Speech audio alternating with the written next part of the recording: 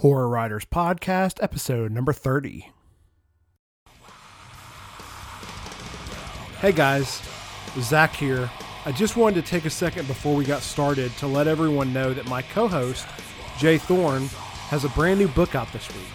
It's called Risen Gods, and it was co-written with best-selling thriller author J.F. Penn. I had the pleasure of reading an advanced copy of the book and can tell you that it's a smart, non-stop thrill ride that you won't be able to put down. It's an awesome mix of dark fantasy, thriller, and historical fiction, beautifully blending the two authors' style into one fantastic novel. Risen Gods is available on Amazon, Barnes & Noble, iBooks, and Kobo. Just search Risen Gods J. Thorne, or you can click on the link in the show notes.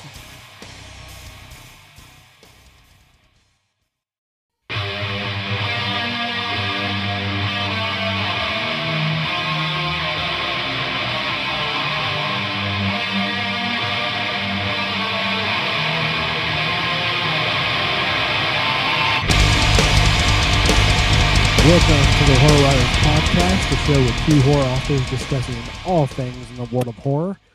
I'm your co-host, Zach Bohannon, and with me, as always, is Jay Thorne. Say hello, Jay. What's up, Zach? Hey, man, how you doing? Great. How about yourself? I'm good. Looks like it's getting a little hot in there. A little bit. Yeah, a little warm. Today, we are talking about the difference between horror that you can see and what you can't see.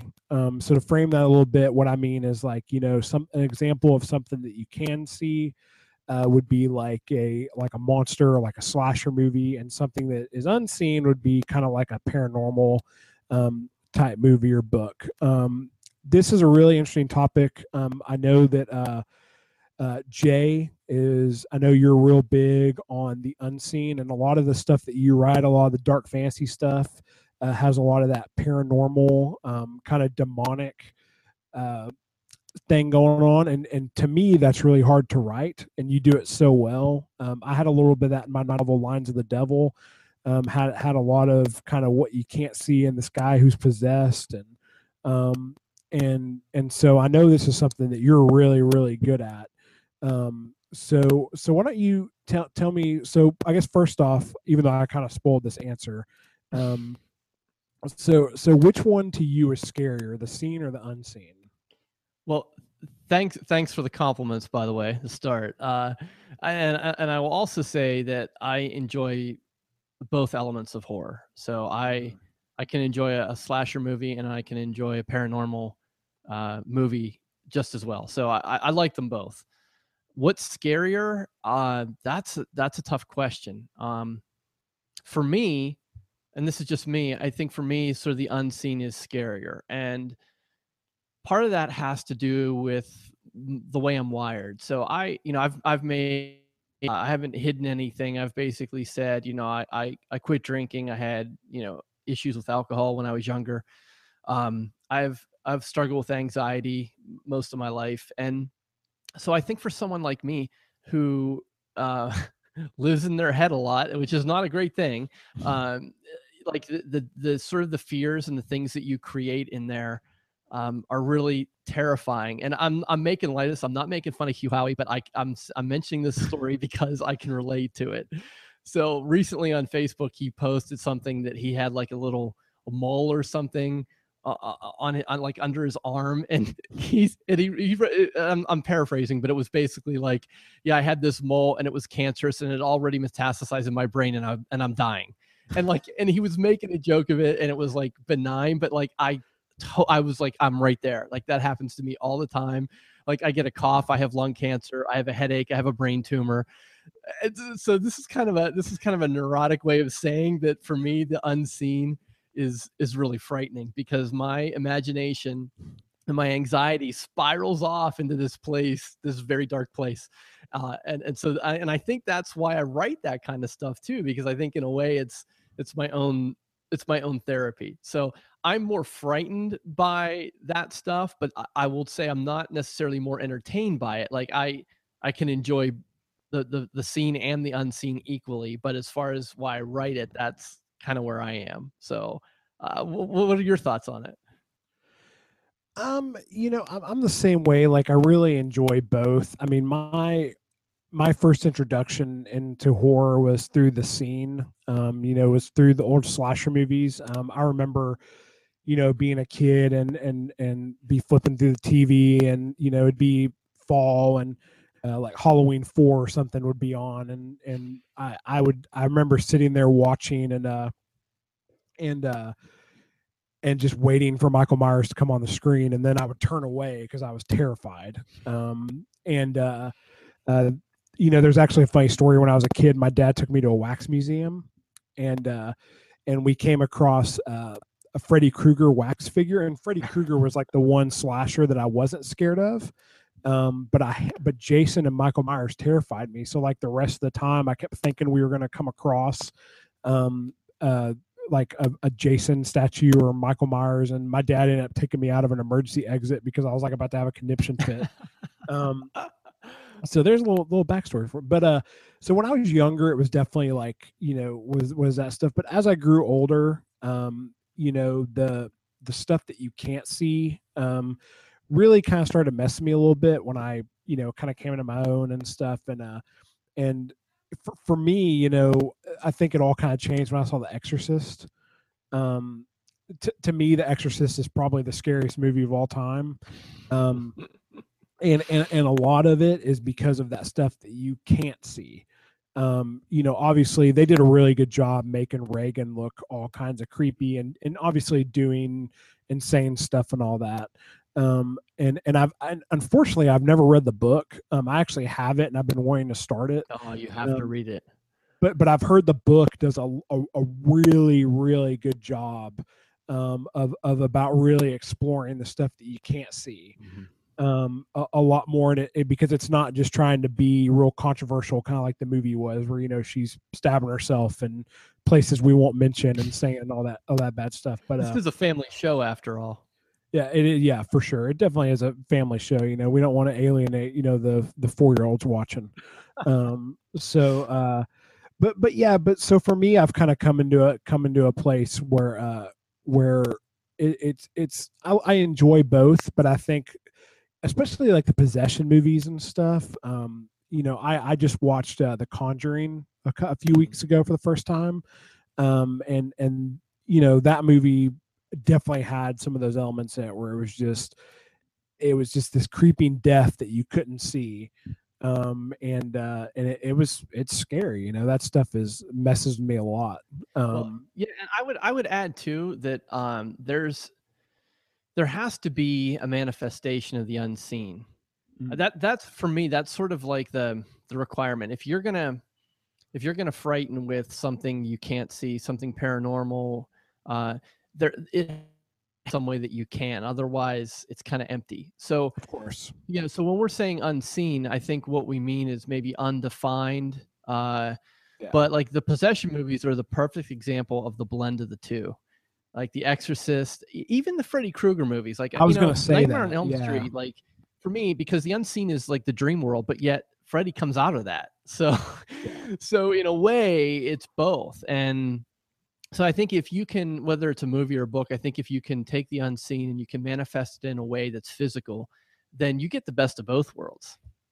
Yeah, agree. And Nightmare on Elm Street, I was actually going to bring up because it was you're right. That's such a great mix of both because it's a campy slasher film, but there's this whole psychological element to that movie that, you didn't get out of Friday the 13th or maybe the first Friday the 13th a little bit. That would probably be a good example too, because, you really don't see what's going on through that whole movie and who the killer is. But for the most part, with those movies, as they went on, it wasn't just some guy coming in hacking and slashing. I mean, the scene in the first Nightmare on Elm Street, where the girl comes off the bed and everything, and the first major kill in the movie. I mean, it's that stuff. It's creepy. Another good example would be Jaws. Jaws kind of has those elements too, where it's a shark. but you don't see it till a good way through the movie, and then the first time they show that shark where where Roy Schneider is sitting there throwing out the stuff into the water, and he just pops up for a second. You're just like, oh, holy shit, you know. So yeah, I mean that's a really really really really good example too. But I can imagine too, you know, just writing that stuff has got to be difficult.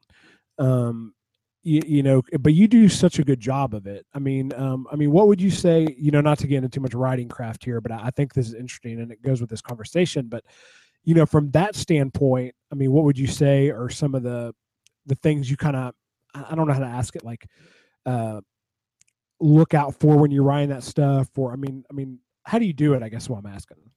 Yeah. I don't know entirely. I would say if I had to try and define the process, I would almost describe it as a physical illness. At least that's how I approach it as a writer. I take a character who appears to be pretty healthy or normal on the surface, and it probably is so in the beginning, and then I slowly corrupt that character, and I'll drop in hints, or characters will say things that are not consistent with who they are, and you know what, that's bitten me in the ass too. So I'll be totally forthright and honest here and say some people have said they quit reading my books because they can't identify with the character, they can't root for the character, and that's totally legitimate, and I recognize that, and I try and work on that. But my goal when I do that is to plant the seed that, like, this person looks normal, but there's a whole lot going on behind the scenes, and you're going to start to get a taste of it, and it's going to get worse, and it's going to get uncomfortable. So I think in a very general sense, in creating that type of situation, I really do view it as an illness. So you start to see symptoms that will then eventually blow up in one shape or another towards the end. I don't know. Does that make, I don't know if that answers your question or not, but so we kind of talked about a few movies, but are there any examples you could give in fiction, like in as far as books, as far as, you know, stuff that kind of influenced you to write like that, or stuff that you think is a really good example of what we're talking about? Oh, you know, I'm not off the top of my head. I think it's more prevalent in on the screen. I think it's easier to do in television and movies than it is in prose. So, you know, really, The Dark Tower is probably my single biggest influence as a writer, and anyone that's read my Portal Arcane series will recognize that. But it doesn't always work. So, like, as you were mentioning examples, one situation where I thought it didn't work was the TV show Lost. I don't know if you watched Lost, but I bailed on it, and I bailed pretty deep in. I think maybe 3 or 4 seasons in. I don't remember exactly. I was watching it in real time as it was being produced, and I got to a point where they weren't showing any cards. Like, I didn't get enough. Like, there was definitely all of these unseen threats, whether it was the island, whether it was these people's memories, whatever this happened to be.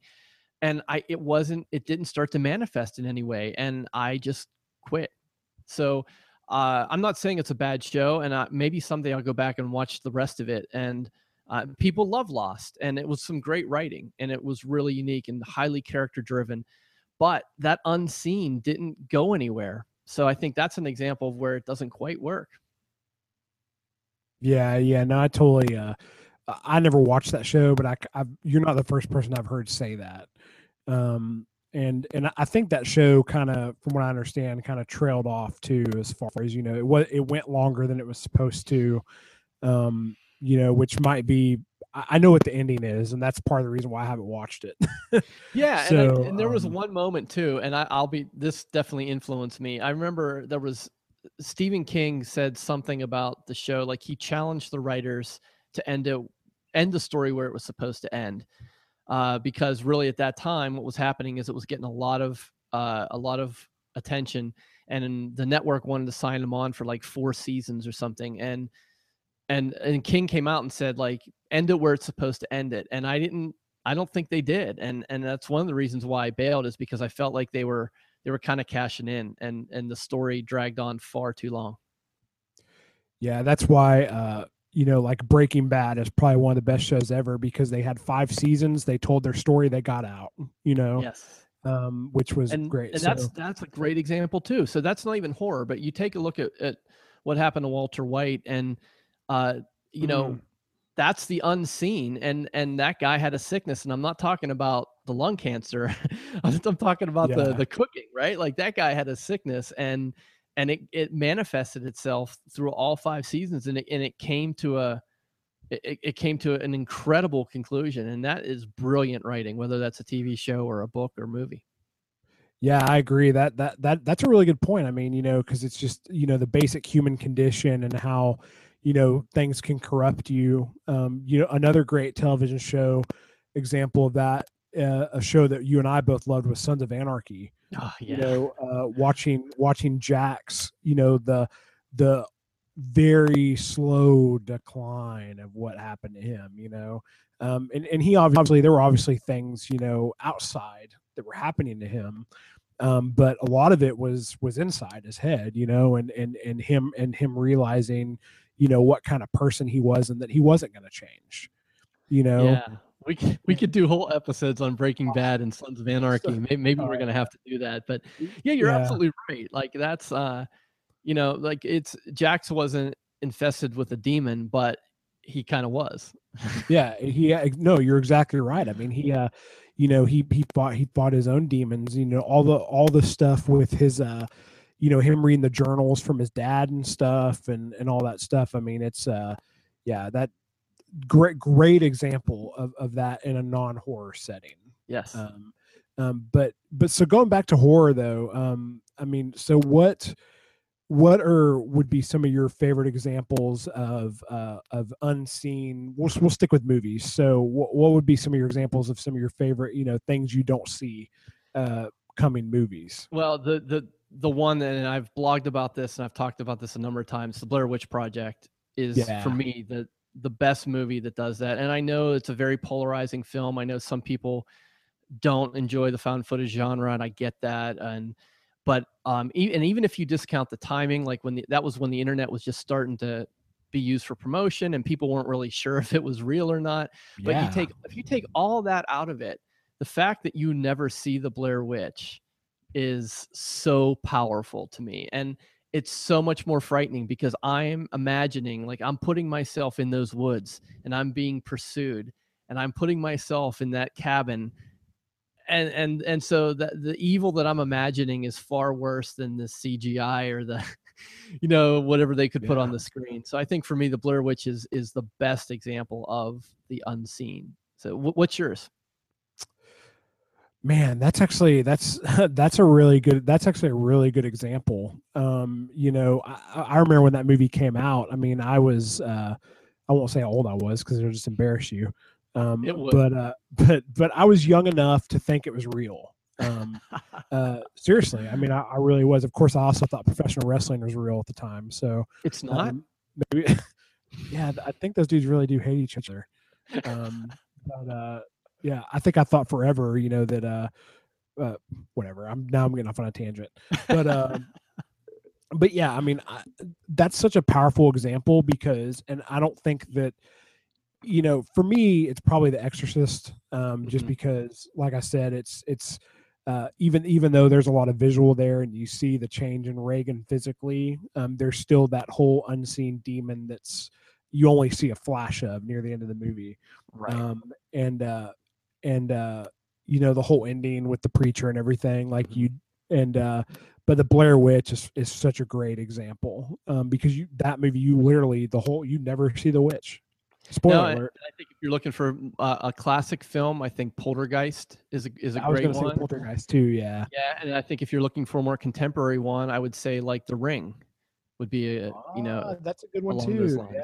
So yeah, the Ring is a very, very good one. Well, cool, man. Well, I don't know if we should go into the scene because there's a lot more of those than there are unseens. True. As far as examples, we could be talking about that for a while. But yeah, man, that the Blair Witch and Poltergeist are probably the two best examples. Yeah. But yeah, so yeah, you got anything else to add on that, or? No, I think you know, it's a really interesting topic, and there's no right or wrong answer, and So it's really cool. It's something great to think about. And as a fan of horror, I can enjoy being frightened in any form. So it's really cool. Awesome. Well, give everyone listening out there, give your opinions to us in the comments. Some examples of movies that, scare you, the scariest movies to you, or, the scariest unseen movie, or which one scares you more, the jump out horror stuff, or, the creepy stuff you can't see. Let us know in the comments, and yeah, don't forget to subscribe, like us on Facebook, all that good stuff. And yeah, so well, thanks, Jay, man. That was awesome. And yeah, it's been fun, man. Thanks again. Absolutely. So, and we will see you guys next week on the Horror Writers podcast. Take care. Thanks for listening to the Horror Writers podcast. If you have any thoughts or questions about today's show, please feel free to leave us a comment. Subscribe on iTunes and on YouTube.